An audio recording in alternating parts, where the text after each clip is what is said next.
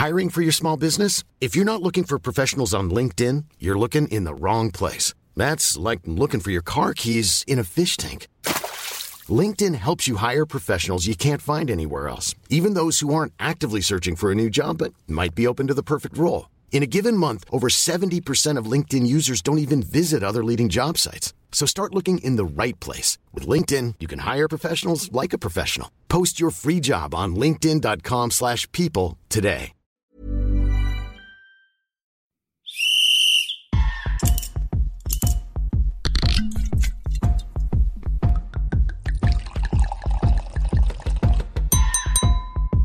Well, I think we've decanted for long enough. It's time to sit back and enjoy Two Sharp Reds with Mark Schwarzer and Ollie Gill. Oh, season 2 of the Two Sharp Reds. We're back in action. I've been sitting here twiddling my thumbs for about 2 weeks, waiting by the phone to see if Mark was going to message me. He didn't. And until this morning, he did and went, look, I'm ready. Let's do it. Mark, welcome back to season 2 of the Two Sharp Reds. Mate, pleasure to be back. You know what? I just couldn't handle being that much longer away from you, mate. I know you had a haircut. I wanted to see your fresh face again. I was hoping you got rid of that little thing under your nose, and you seem to have gotten rid of most of it. You trimmed it down. So you're looking fresher, you're looking younger, and I'm excited to be back, mate. And as are you, looking nice and tanned, a little bit leathery if I was to be totally critical, but you're looking good. Yeah, thanks, mate. Okay, great way to start season 2, huh? Yeah. Straight back to the start, hey? Now, we'll get back to our normal format pretty soon, as you would be familiar here on the Two Sharp Reds. But one thing I like to always let you do is if you're the intern here on the show, I like you to get a little special job every episode. And the 2 special jobs are you get to do the outro, and you're doing a really good job at that. Well, you certainly did towards the end of last season. But you also get to introduce guests. So I'd like to roll out the red carpet for you, Mark, to introduce our first guest of the second series. Just some clarity there. The outro I had to do because you were shite. Yeah, can't do it. You were shite. You kept messing up. And obviously introducing the guests. Well, let's be honest, it's always me getting the guests. I think you've done it once, maybe. Maybe you've got some in once. Yeah, Aiden Hrustik, and that was it.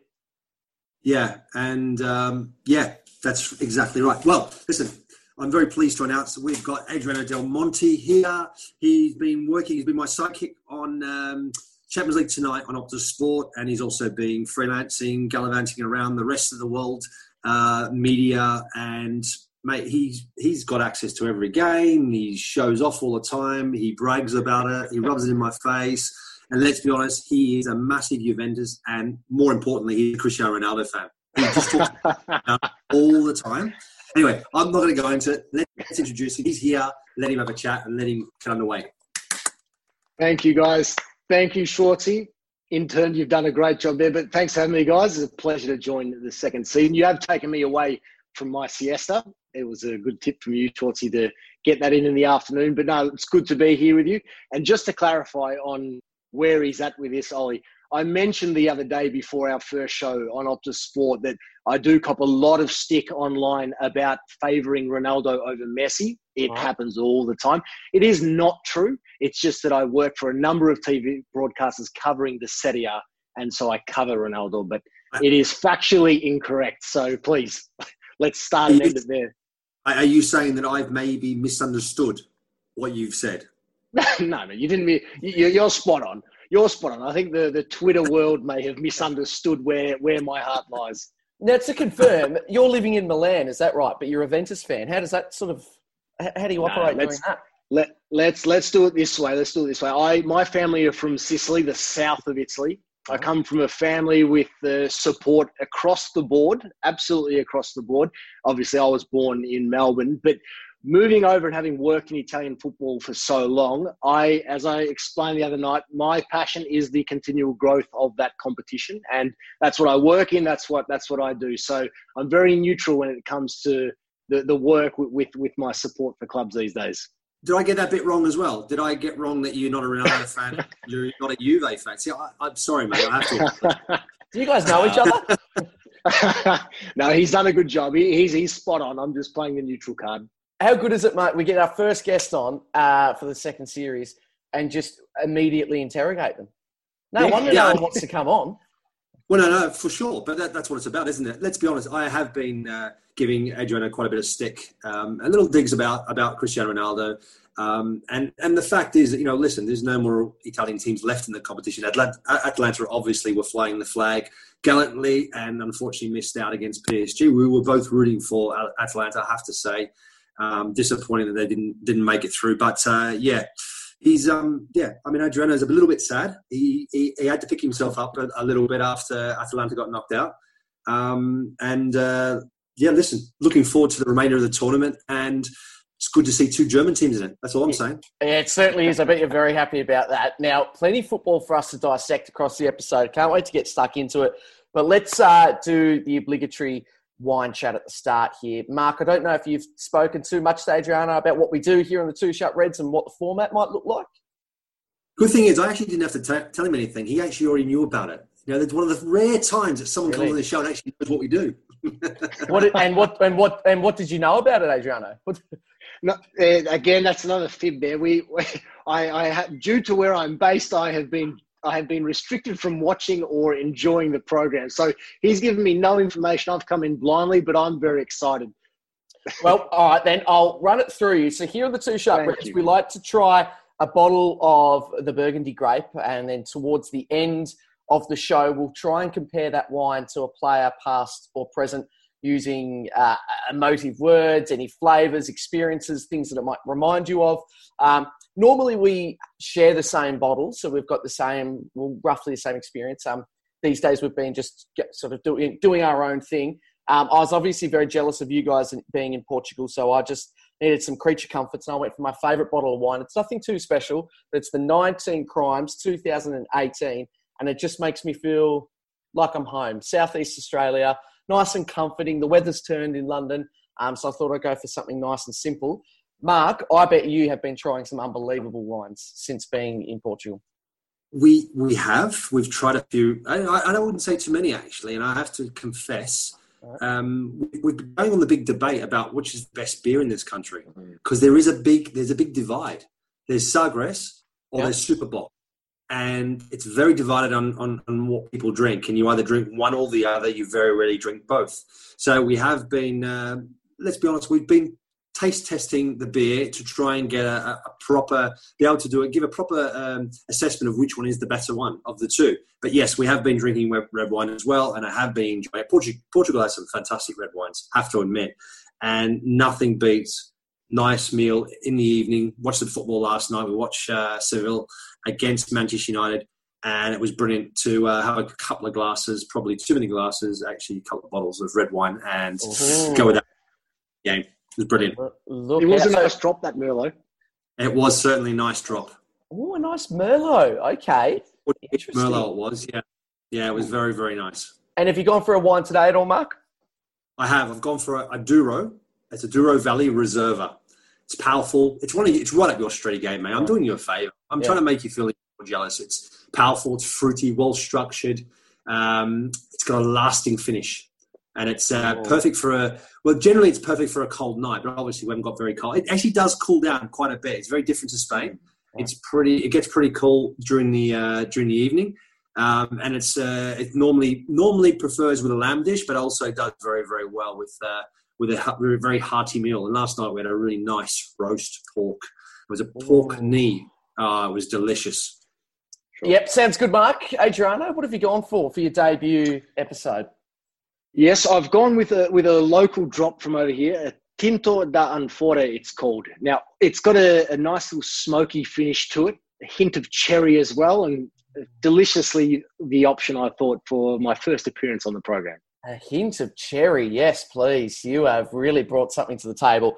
Absolutely love it. So we'll touch base on the wine throughout the show, and then, of course, towards the end, but it's time to get stuck into the football. I suppose I want to ask you guys who are based in Portugal at the moment, what's the vibe like? What's the atmosphere? Is it weird? What's the feeling? Does it feel like there's a major tournament going on? It's strange. It is strange. At times it feels like nothing is going on. It's still a very interesting time, obviously, in Lisbon, not as badly hit as some other spots in Europe, but yeah, obviously you wouldn't think that there's a final 8 of a Champions League competition here at the moment. When Barcelona played, though, Schwartzy, perhaps maybe that day was a little different for me. I think there was a number of Barca fans outside the stadium. The police presence, I felt, was a little more enhanced. So perhaps maybe that day, but outside of that, you wouldn't know.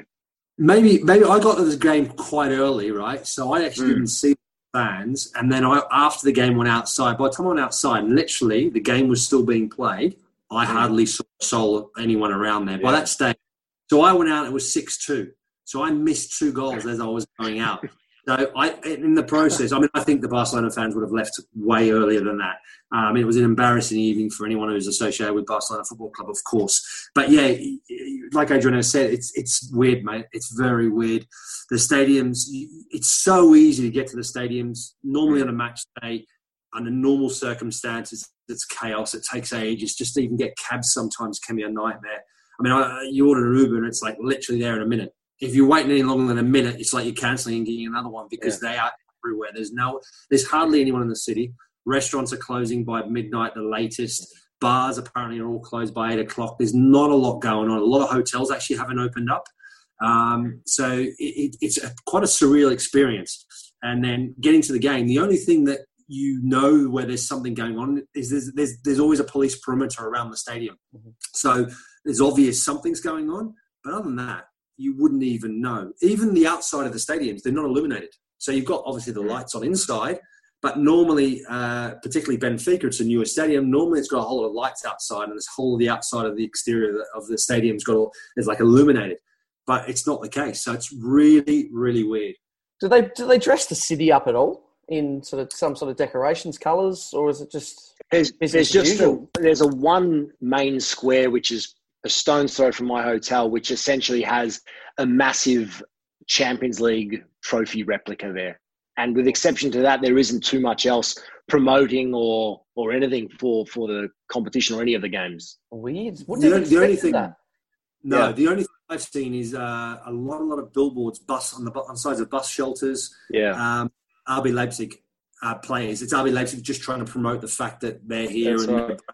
Anything else. Other than that, you don't see anything of any other team. Yeah. Jeez. So then talking about the atmosphere, what was the atmosphere like? I suppose all of the games have held some sort of a twist, which has been brilliant. So I can imagine, when I have been to empty stadiums towards the end of the Premier League, when something big would happen, it was tense because the only people in there were you were a stone's throw away from some of the players or the coaching staff, and it was uncomfortable. So say that Barcelona game, what was the atmosphere there? I would have thought you could, drop a pin and you would have heard it sort of stuff. 100%. Especially the second half of that game, it was essentially like it was a friendly atmosphere. It was an exhibition match in the second half. The game was all over. I've been to 5 games now, so 4 here in Lisbon, and I went to the Juventus Lyon match in Torino. And I'd have to say that match, the first one, given the circumstances, second leg, that had a bit of a feeling in the air, as did the Atalanta Paris Saint-Germain one, of course, so dramatic, how PSG came back late on. But outside of those 2 moments, I haven't really felt any buzz or energy in the stadium. And obviously, the City-Lyon clash was tight, but then City fell away late. Barca-Bayern was again, still can't believe we actually saw that live, but outside of that, it's been a really bizarre feel. I do think that may change, though, going into the semis. Leipzig and Lyon playing with so much confidence off the back of what they've done, nothing to lose going in. Maybe that will change, but a really bizarre experience. Yeah, it's been strange, isn't it? It's quite surreal, the stadium. What's actually interesting, though, when you're there is that just the noise you can actually hear. So you can hear all the players talking on the pitch. What was interesting in that Barcelona game, so when obviously Bayern scored the first one, there was a lot of cheering from the Bayern staff, their bench, and you hear everything. Then Barcelona equalised, and there was another big roar. So there was quite a bit of that going on. And then kind of like at 3-1 onwards, probably 4-1, there was that normal roar. After that, it just sort of went a bit quieter. And Bayern almost stopped sort of celebrating, especially the guys that were in front of us. There was a group of Bayern representatives. I don't know what they were doing with the club, but they were there. And there was about 7 or 8 of them. And they were very vocal up to about 4-1 and then 4-2. And then after that, they went pretty quiet. I think 5-2 was a bit of a noise, but then after that, There was very little celebrations. Obviously, they were excited, they were delighted, but it was a funny feeling. But I did like the fact that you could hear everything. There was a moment in the game, remember, Adriana, it was a point where it was the second half, and Bayern pushed forward, and you could see Thomas Müller and Lewandowski, they'd moved over, they'd come over to the right-hand side, so Bayern's right-hand side, and the minute the ball went to Barca left fullback, you could hear Thomas Müller shout, now! And they just closed him down, and they just went. It was like you could just see that there's a trigger point. There's a person who gives the indication, right, this is when we close down. And it was so obvious to see and so obvious to hear. And that's the benefit of having no one in the stand. You get to have those little bit of an insight and a bit of extra information that you normally wouldn't get. What happened? We also saw we also saw in that match the Vidal and Piqué have a full-blown argument after, I think it was maybe the fifth or sixth goal as well. So those things, once Bayern stopped celebrating, you really could hear. So I suppose a different point of view that we haven't seen previously. Yeah, absolutely. And I suppose the elephant in the room is Philip Coutinho. I mean, what was the vibe there when he scored that first one? What happened there? Was it just like, oh no, what do we do? Adriana's going to answer this one because I actually left the stadium at this stage. Yeah, that's right. Well, it was exactly that, Ollie. It was the case of, well, he was a little awkward scoring one and then the next. And it was also the case of him being involved and obviously the fact that now he's likely to return. It was very strange. That was where you could hear a pin drop because it was just an awkward exchange, awkward time. The score's now 8-2.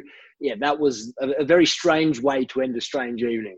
It's absolutely madness to think that a Barcelona player out on loan to another team in Europe is still able to play against you. I mean, it happened to me when I was at Chelsea, and Chelsea, we played Atletico Madrid, and Courtois was out on loan at Atletico Madrid. And there was this big discussion of whether or not Courtois was going to play or not, and he ended up playing.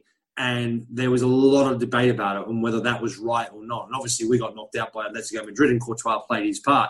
So this is another level where Coutinho has an impact late on. Obviously, adds that extra salt in the wounds. So yeah, it was bizarre, wasn't it? It really was strange. 2 goals and an assist, very strange. Yeah, and I suppose we know about this rule, and quite clearly in domestic football, we know that you can't play against your parent club. Does something like this come around, Mark, and now you start to take a step back and go, actually, that's a crap rule. Like, we need to get rid of that. I hated it. Yeah, bizarre. I'm not sure. I'm not sure if it's a UEFA rule they have to be able to play, or whether it's just in the contract, the agreement between the two clubs that they haven't had anything written in. I'm not really sure.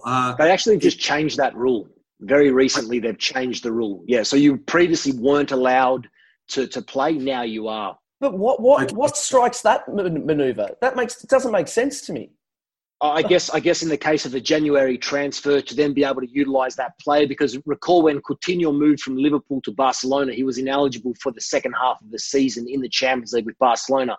Once, I believe he was the last player who was impacted by that, and now they've allowed it can go ahead. But I do feel in that case where a player is out on loan, that's maybe where it could be a little different. But at this point in time, they've only recently changed that rule to allow players who may have participated with a different club in the first half of the season. There's no more cup tie rule. They can play in the knockouts for someone else. Yeah, but that's right. That's right for players that move in the January window. But Coutinho's been at Bayern Munich since the start of the season.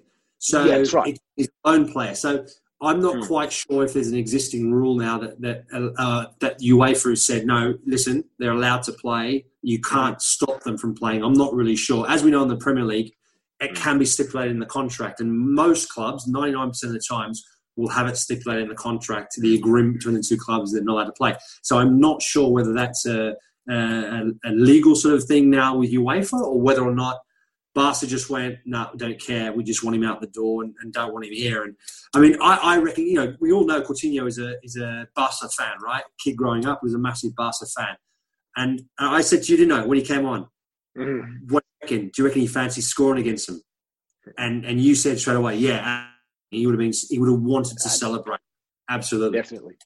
So last thing on that game then, before we move on, Adriana, did you happen to see Mark when Alphonso Davies got his assist? Because And I'm not sure if you're aware of this, but Mark he's got a little bit of a crush on Alphonso. I mean, it goes probably Emi Martinez, then Alphonso Davies, then Buffon in order of, his players he loves. So I'd love to know if Mark yelled out, surely some sort of yelp of some kind. Look, I was in awe of what I was witnessing. So my eyes were firmly on the pitch. But I can tell you, we have to wear masks in the stadium. That's another interesting element of what's going on. But I think I did hear beneath Mark's mask a nice yell. He was very excited with licking his lips with excitement. What Davies was able to do, but it was very exciting. It was again very thrilling to see not only just that move, but obviously the fact that they actually finished it off. But no, I did hear a couple of screams under Mark's mask, no doubt. Yeah, now listen, I was a little bit disappointed because I actually didn't think it was one of his best games. But obviously that moment was insane. I mean, it was magical. It was magical to watch. I mean, to do what he did, the pace, and that's what he's about. That's what he's done. That's what he's done the whole time since he's been at Bayern. Look at your face. Yeah. Look at your face when you talk about Alphonso Davies. Yeah, absolutely. It's a bit like you when you talk about, Crew Alexander. Yeah. And what your experience is like going to watch Crew. Well, you clearly don't know much about it because you said Crew Alexander, which must be the brother of Alexandra, but that's okay. Yeah. Sorry. You're big league. You're But not sorry to you, but sorry to all the Crew Alexandra fans. There's a few out there that listens to this podcast because remember, I'm making waves. Adriano, you'll like this for Mark's Christmas present. I'm going to get 2 Sharp Reds poster, a big signage at Gresty Road for the next season. Which he's very excited about.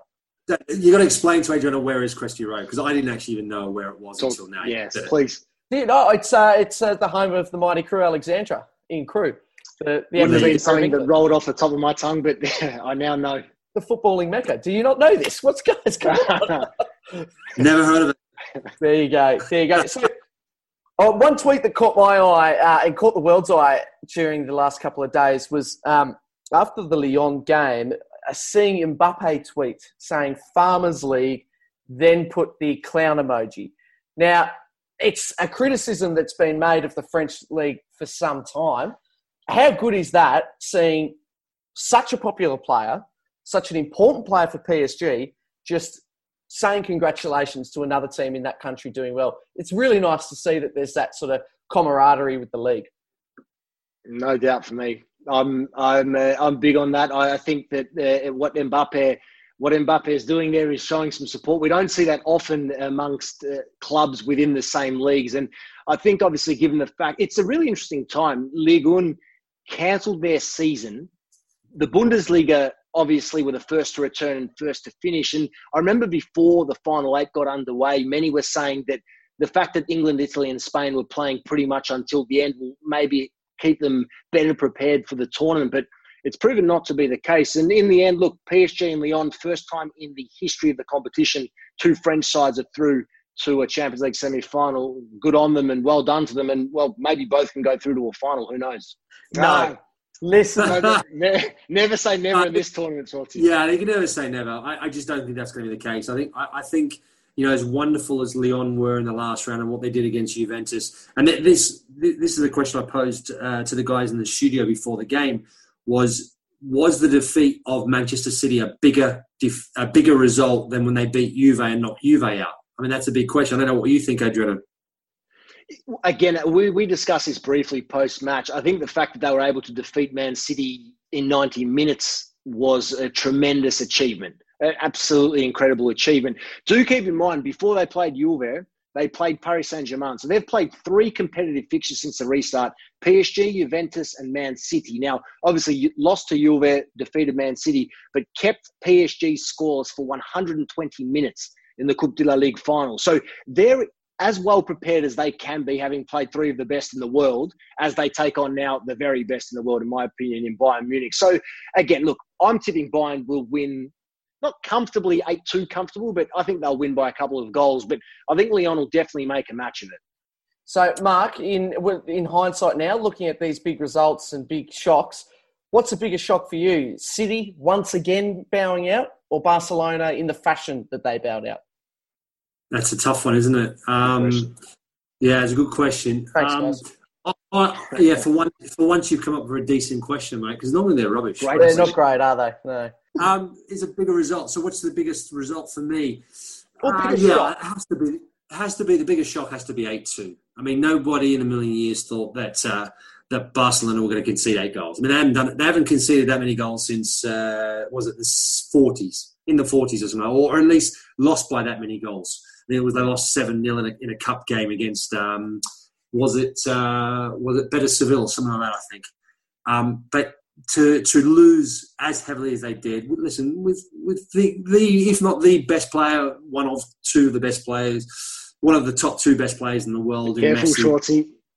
Yeah, exactly. In Messi. So, you know what? That has to be the biggest one. I mean, Man City, geez, I mean, how much of a warning did they need? They're the last of the quarterfinals. They saw all the other results. They saw how teams performed.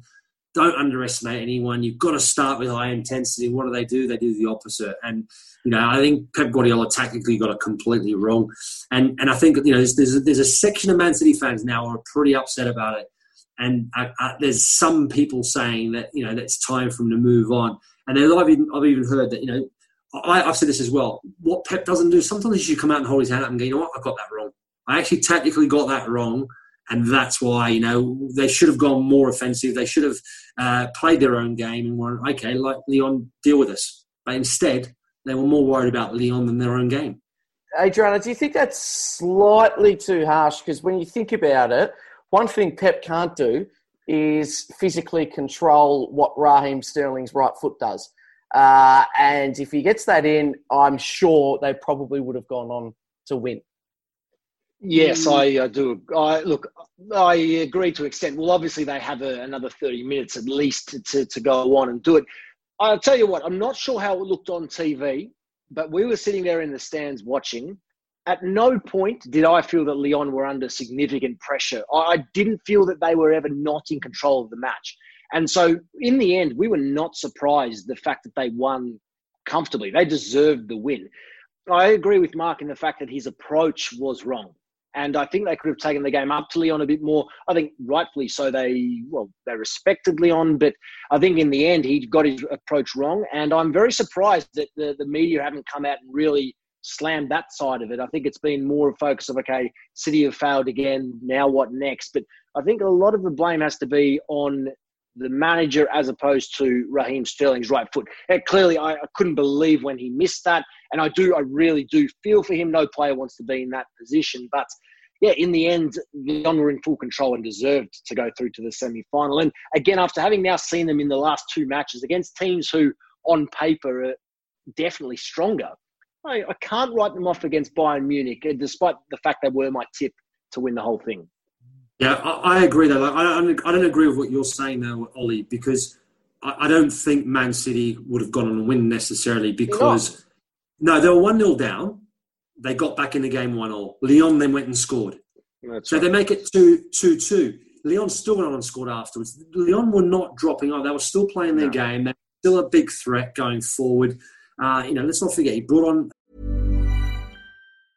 Hiring for your small business? If you're not looking for professionals on LinkedIn, you're looking in the wrong place. That's like looking for your car keys in a fish tank. LinkedIn helps you hire professionals you can't find anywhere else, even those who aren't actively searching for a new job but might be open to the perfect role. In a given month, over 70% of LinkedIn users don't even visit other leading job sites. So start looking in the right place. With LinkedIn, you can hire professionals like a professional. Post your free job on linkedin.com/people today. Moussa Dembele, who made a massive difference. Cornet was causing trouble all game. So, no, I don't agree. I felt the way the game was flowing, the lack of intensity from Manchester City, De Bruyne too far out on the left, should have been in centre of midfield, pulling the strings. By the time they did move him there, I thought he was partly wasted. I thought he was struggling physically because he was covering a lot of ground out wide. And I spoke to him after the game, and you could see he was completely, he was beside himself in terms of being knocked out. And it was more, I felt, he didn't say it, but I felt it was more about the frustration of how they performed, and I think he knows deep down, he knows they got it wrong tactically. If you ask him, he would have said, absolutely, I should have been in the middle, I should have been just in behind Jesus, and I could have been pulling the strings. But unfortunately, it wasn't to be, and by the time they moved it was too late. And also meeting you, though, as well, Mark. That's probably what, flustered him a little bit, do you think, perhaps? No, not at all. I've met him a number of times before. Maybe the first. Good mates, yeah. Good mates. Not like... Halftime drinks here on the Two Sharp Reds. Thoroughly enjoying my 19 crimes. It's beautiful that the weather has just cooled down a bit here in London. It's starting to rain, so it's starting to feel slightly more like red wine weather. Adriano, are you a wine connoisseur or a fan, or what yes, Look, I'll tell you what. Even from a very, very young age, I've always been a wine man before a beer man. So I'm not going to say I'm a connoisseur, but I certainly do enjoy my any wine, red or white. Now, it's a dream of mine this year. One thing that I really want to aim for, and it's beautiful now that we know that you'll be based in Milan, is to go to Italy and do a show from a vineyard. I don't know enough about maybe just that sort of region around Milan. Is that sort of known for its wines, or is it a different part of the country? Beautiful wines all across the country, particularly though my favourites are in the Tuscany region. Some very, very nice wineries I've spent some time at before, so we'll certainly look after you when you come over. Just keep me posted. Or, Mark, we try and go to Pirlo's vineyard. That'd be all right, wouldn't it? Pirlo also. Why not? Why not? Do you not want to do that? I'm up for anything. So now that we know that Adriano is so well connected at Juve, that that's true. That's true. We can see what we can arrange with Pirlo and Juve. How good would that be? I'm sort of picturing do you remember after Spygate with Leeds, Marcelo Bielsa held that weird press conference where he sort of just ran through all the stats and formations and behind the scenes. I picture it like that, but it's all of us just having wine at Pirlo's vineyard, and he's just telling us where he got things wrong. I think that'd be brilliant. Done. I still can't believe he's the manager of Juventus, by the way, but we can question him on that on the next show. Well, no, let's question you now. Are you? Is it one thing as a fan of a club? This is one thing that we would have over Mark, and it's one sort of interesting dynamic that Mark and I don't have. Is that I am a football fan, and as you are, as you say, of Juventus, and I've always been hesitant. I support Arsenal and have Mikel's slightly different because I wouldn't say he's a legend of the club. He was a really good servant and a really good player. But, the thought of a Thierry Henry or a Dennis Bergkamp or someone and then resenting them when they start to not perform is scary. Is that possibly a seed in your head at all? Again, honestly, personally, from me, from a work perspective, there's no seeds, there's no issues. Okay. I think the best indicator of Pirlo becoming a coach for Juventus, with regards to what you've asked there, immediately when the news was broken on social media and Juventus did confirm that he was named coach, all of the comments on the social media platforms were all about, we wish you luck, but please don't screw it up because we idolize you and we do not want that to change. And I think that exactly as you said there with Arteta, well, here, Pirlo is clearly one of the best Italian players who's ever touched a ball. Yeah. And the fact that he only very recently retired, the fact that he has not even managed an under-10s kids side, his first team talk in, exactly a month tomorrow will be to Cristiano Ronaldo, most likely, and Juventus. And it is very tough to comprehend how Juventus and the directors have come to this conclusion. So, look, from a football fan perspective, of course, I wish him luck. But, yeah, I'm sure there are many out there who are hoping it goes very well for him because they don't want to start within 2-3 weeks, #Pirlo out, and then all of a sudden his reputation is tarnished forever. One thing that I love in this world of broadcasting, things can go wrong.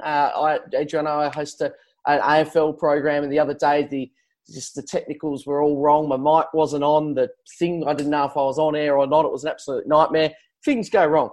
But I saw something that really made me laugh of you, Mark. Me? Brilliant. Yeah, surprise. The show that you two have been doing is absolutely brilliant. So, of course, streaming on Facebook with Optus Sport. Send in your video questions, which is a great little addition to the show.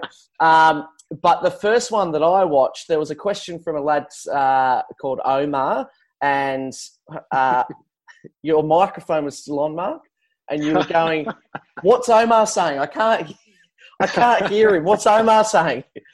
And it was over the top of Omar's question, so I don't even know what Omar was asking. And it was one of the best bits very good. I've ever seen. It was brilliant. See, so we didn't know that. See, I didn't even know that. They didn't tell us that actually our microphones were still alive. So you're the first person to actually tell us that happened. I remember the moment. I remember saying, "What is Omar saying again? What's he saying again?" Because there wasn't enough time for us to go on our phone and check because we already had the video. So they went, "Oh, I don't know either. I couldn't hear it." So the producer's even saying, "I'm not sure. I couldn't hear it." Oh, okay, just go on about something generic. So, so that happened. So he heard it. Ollie heard it, Schwartzy. It's all good. Everyone heard it. Now we're finding out. It was brilliant. And still to this day, we'll never know what Omar had to ask. So, Omar, if you're listening to this podcast, please send your question in so Mark can give it the time that it deserves. Absolutely. I mean, we you know what? I will find what Omar said because I know what Omar said. I've got it. Really? Do you know? I've got it. I will know. We have it somewhere. Before this podcast is over, okay. I will have it. All right. Well, you get stuck into that. Adriano and I will get stuck into the Europa League. It's been great having these two competitions going on at the one time. How good would it have been, of course, if the Europa League was also in Portugal and there was just games on all the time? You guys wouldn't have a chance to sleep, but it would have been a lot of fun. Let's start with the shock that, well, I don't know if you could say shock, a little bit of a shock with Manchester United. There's a couple of touching points I want to go over. Mark, I do want to ask you about not starting Romero, which was a bit of a bold move considering he's played all those cup games. I just want you to have a think of that. But Adriano, Bruno Fernandes, if he doesn't score penalties, what's he doing? He's brought some. He's very. I know the numbers obviously in favour of the penalty, but look, he has brought a sense of direct play out of this United side. He's really taken them to that next level, and things have started to click. Players around him after his involvement in the club have risen as well, and unfortunately they came up short last night. But I've said on a few broadcasts I've worked on in the last 24 hours about exactly this. In the end, okay, United, they lose 3 semi-finals this season, which is obviously not great, the fact they couldn't go on and win it. But surely, given where Manchester United were 12, 18 months ago, surely this is a massive tick given how far they've come along in quick time. And, okay, Bruno Fernandes may have scored a few too many penalties this season, but so have many others around other competitions in European football. And I think overall, I'd be very pleased if I was a United fan going into next season that there is so much room to grow and improve. And I'm excited for them because I think they could very well challenge City and Liverpool next season. I don't know if they can go all the way, but I think a big tick for this season. It's an interesting point you bring up because I suppose, it's a negative that you lose 3 semi-finals, but it's a positive that you're in 3 semi-finals. Absolutely. Which is brilliant news. I don't know how I feel about challenging for the title. I think that'll be interesting. It'll be fascinating. But Mark, the goalkeeper situation has been something we've touched on most weeks now. Was that a surprise that De Gea started?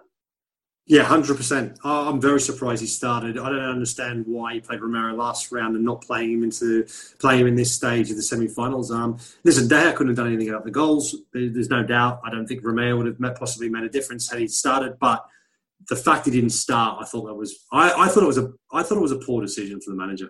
I have to say, because Romero's been brilliant every time he's played. His clean sheet record is excellent. Clean sheet in the quarters. Didn't play him in the semi. Strange. Very, very strange. What do you think would have gone on? Because it was clear that there was a pattern and a system there that made sense. You go, look, hey, you're not performing. And also Romero's, started all the cup games anyway. So it made sense. So what would have changed? I think they're under pressure, aren't they? Because Dean Henderson's applying the pressure. He wants to play. He wants to come back and be number one for Manchester United. He's played very, very well away on loan at Sheffield United for the last 2 seasons. More important than this last season in the Premier League. Sheffield United were outstanding to accomplish the position on the table that they did this season, to be in and about the Champions League position for so long, which was remarkable. Had the season continued as normal, who knows? They may well have finished in a European place with the home support, with that momentum. Lockdown obviously changed a lot of things, but still, they were very, very good. So I think Solskjaer has to make a decision. And I think there's a lot more to it. I mean, De Gea, they're not giving up on De Gea, obviously. De Gea has signed a new contract and he's on fortunes. If they were to take De Gea out of the team now, where does he go from there? If they bring Henderson back and say, right, he is now our number one, what do they do with De Gea? They end up with another Sanchez. They end up with a player that's on 350, 400 grand a week, and there are no takers or no takers anywhere near that amount of money. So you're going to be stuck with a player, not playing him, on fortunes. You would imagine, though, Adriano, that you could probably find a team that maybe wouldn't be willing to not only pay the transfer fee and his wages, but you could probably find a suitor that would be happy to pay his wages on a loan deal for at least a year. Look, I think a suitable option may be something similar to what Inter and Man United initially agreed with the Alexis Sanchez move. You've got a player on massive money who wants to play, who may not be guaranteed to play. It's about finding that potential club. Who that would be at this point for De Gea, I'm not sure, but I do think an interesting discussion point to keep in mind at all times when we're looking at transfers in what will be a very strange transfer period, given what's gone down in 2020, of course, is the fact that a lot of these clubs will not be able to afford the wages, let alone the transfer fees of these players. And therefore, I think we will see a lot of players who in a normal season would definitely have moved on. I think we'll see them remain with their clubs purely of the fact that, well, there may not be a swap deal as an option. And I think that's what a lot of clubs will be looking to do. But who knows for De Gea? De Gea needs to be playing. He's not getting any younger. I still think at his best, he's good enough to be at the top, but obviously hasn't shown it consistently enough in recent times. It'd still be Spain's number one for you though, Mark? No. No, I can't see it. The thing was, there's a big competition between Kepa and De Gea for Spain's number one. And I don't think either of them are worthy of that position right now. I think, the problem is they just haven't performed, either of them, consistently well to warrant being a national team goalkeeper of that level, of a country of that level. And I mean, Spain, if you look around, Spain don't have a lot of riches in terms of goalkeeping position. They've struggled. You're the top three clubs in Real Madrid, Barcelona, Atletico Madrid. They've all got foreign goalkeepers, and they have had for quite a number of years now. I think the third goalkeeper for the national team is the Athletic Bilbao goalkeeper, Unai Simon. And he's had a very, very good season. So, if anything, right now, this is his massive opportunity. He finished the season quite strongly. So, this is his massive opportunity. Unfortunately for him, there's not been internationals.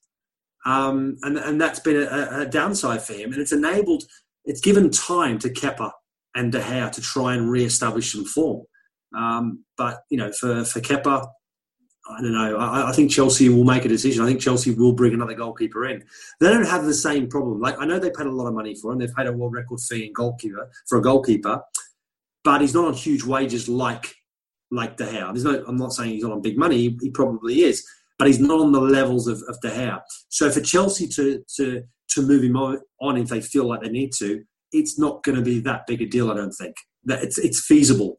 So if they were to go for a Jan Oblak and wanted to do an exchange deal, they may be able to quite easily then say to Atletico Madrid, okay, we'll swap plus give you some money if you take Kepa and we'll take Jan Oblak, for example. They may, you don't know. They may be open to it. They may not. It certainly will be pretty fascinating to see what the transfer window looks like. One pretty decent name that's already moved on and coincides with an absolutely scandalous text message that I received from Mark Schwarzer. I couldn't believe this. It was, of course, after Willian moved to Arsenal, and Mark sent one of the most, it's a surprise TMZ haven't got hold of this text message because it could make big news, but he sent an image of what was called the Chelsea Retirement Club. and it was sort of an altered Photoshop version of Willian, Petr Cech and David Luiz in their Arsenal gear. Now, I said that was maybe 80% true, but Mark, you reckon it's 100% true. Adriana, what do you think? Hey, I like it. I've just received it here. Very, very funny. Very good gear. Scandalous. Yeah. I mean, we've previously had Agent Cech infiltrate Arsenal Football Club, followed by David Luiz, and now Willian. I mean, it's working remarkably well for Chelsea, I have to admit. Yeah, FA Cup went well. Yeah, no, Agent Luiz was brilliant, wasn't he? Well, he did play well in the FA Cup. Yeah, he did. Yeah. He did play very well. But we're talking about the Europa League last. Can you gotta let it go, Mark? He brings it up all the time. Yes. What do you mean let it go? I'm not letting it go because Chelsea won. Yeah, I know, but it's like it's just relentless. If they lost, it's a European title. It doesn't get better. Yeah. It could do. It could be better. Yeah, it could. It could be a little bit better. But the joke's very funny and it is accurate. But Willian, I still think he's probably got 2 years of being really, really good. The interesting thing is, in his first interview with Arsenal, I was fascinated to see when the interviewer said, "Where do you see yourself fitting into the side?" And he was pretty honest and just laughed a bit and said, "I actually don't know." Because, I mean, it's definitely Arsenal's strongest sort of area on the pitch. One thing I would say, though, Adriano, is he has played in the middle, attacking sort of midfielder role, which would be perfect, really, for Arsenal, considering at least if Ozil doesn't leave, he won't be playing, and that could be where he probably finds himself. Yeah, it's Arsenal's transfers in recent seasons. Obviously, Pepe on big money, Willian coming in now. I don't see the direction. I think they're all great individually. Let me put my hand up and say I've always been a massive Ozil fan. I don't know what you think, Ollie, but I've always really, really, really enjoyed watching Ozil play. I know he can be frustrating, and I know he's worked well in formations where he probably hasn't had to defend as much. But look, I'm a little puzzled and concerned by the direction of the signing and what their plans are going forward, because I don't see. Yes, well, I agree. I think he's got a couple of years still. I think he's a very good player, but will this be a signing to take Arsenal to the next level and back to the Champions League? Probably not for me. Listen, he 7 years at Chelsea, 2 Premier League titles. Did I mention he won the Europa League with Chelsea last season? But more importantly, I think we need to listen to what Omar said. With the way Diego Simeone played yesterday, I mean, parking the bus, do you think that's finished from football? You see like Jose Mourinho trying to do it. I honestly think it is finished. What do you reckon? Well, that is a ripping question from Omar there. So there it is. It's out. We know what Omar has said. Okay, well then to finish off the first return episode, Mark, you probably should give Omar what he deserves, and that's an answer. Doesn't have to be a good one, just an answer. Is parking the bus done over and done with? No, it's not. It won't be, because managers and teams will still do it, because you can only work with the players you've got. Should Diego Simeone change his tactics? I think definitely. He's got players more than capable of being more attacking minded, keep elements of the defensive side to it, but they've got to go forward more. João Felix is right. Phenomenal player. Made a massive difference when he came on. And it's a shame they didn't start with him, because had they started with him, the game, the result could have been completely different. Well, there you go, Omar. Beautiful answer there. Beautiful question. Keep them coming through to Optus Sports. We love it when we can hear the questions. We absolutely love them. But we're sort of coming to the end of the return episode of the Two Sharp Reds. So this is the part where, Adriano, we look back on the wine that we've tried throughout the episode. I've thoroughly enjoyed it, though. I will be honest, it was an easy option for me. I know I like this wine and really wanted to have it on Monday evening, so it wasn't anything particularly special. But I'll go first, just so you can get a bit of a sense as to what we do. Because I will admit, when people find out you try and compare a bottle of wine to a player, they go, "What the hell are you talking about?" And it doesn't make a lot of sense. That was my first thought. Yep, that with good reason. But I'll show you. So very simply, this wine is strong. It is like a proper Shiraz, which is my sort of thing, and it is seriously, seriously strong. Like I probably could only have maybe 2 glasses before you go, right, I've had enough.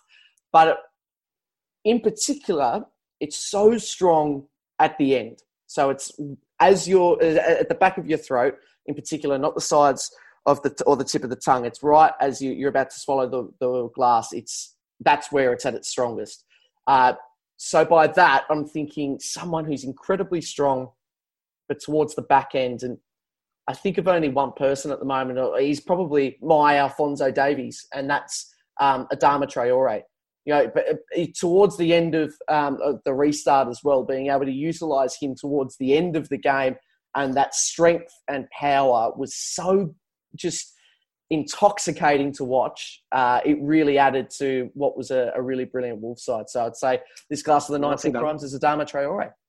Have you heard the commentary for the Europa League game against Sevilla when Adama Traore gets the ball in his own half? And he says, Traore's got the ball, and it's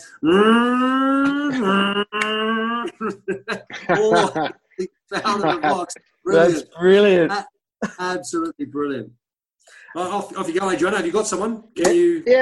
Absolutely do. Absolutely do. I get how it works now. So I had the Tinto da Anfora, a local red from here, from Alentejo in Portugal.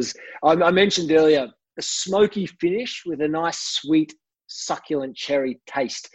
Now, it's funny you mentioned Alphonso Davies, because when the sweet cherry, a bit of class, not very hard to dispossess, and the smoky finish combined with his very smoky speed related me to Alphonso Davies, and that beautiful assist mark that we saw against Barcelona to set up one of the 8, whichever one it was. So Alphonso Davies for me to get my debut episode underway. Brilliant. Well done. You've just killed Ollie. Like, Ollie's was rubbish compared to yours. Your description was far, far better. You've only done this once. Ollie's been doing what have we done? Maybe 50 of them? I don't know. Just a slight beginner's luck. Yeah, you got, mate, Ollie, you got to up your game, mate. Well, got to up your game. You're too kind, because I know what you're thinking. Because you're thinking, if I had said that answer that Adriano said there, you'd say what? You're saying it's the best wine in the world.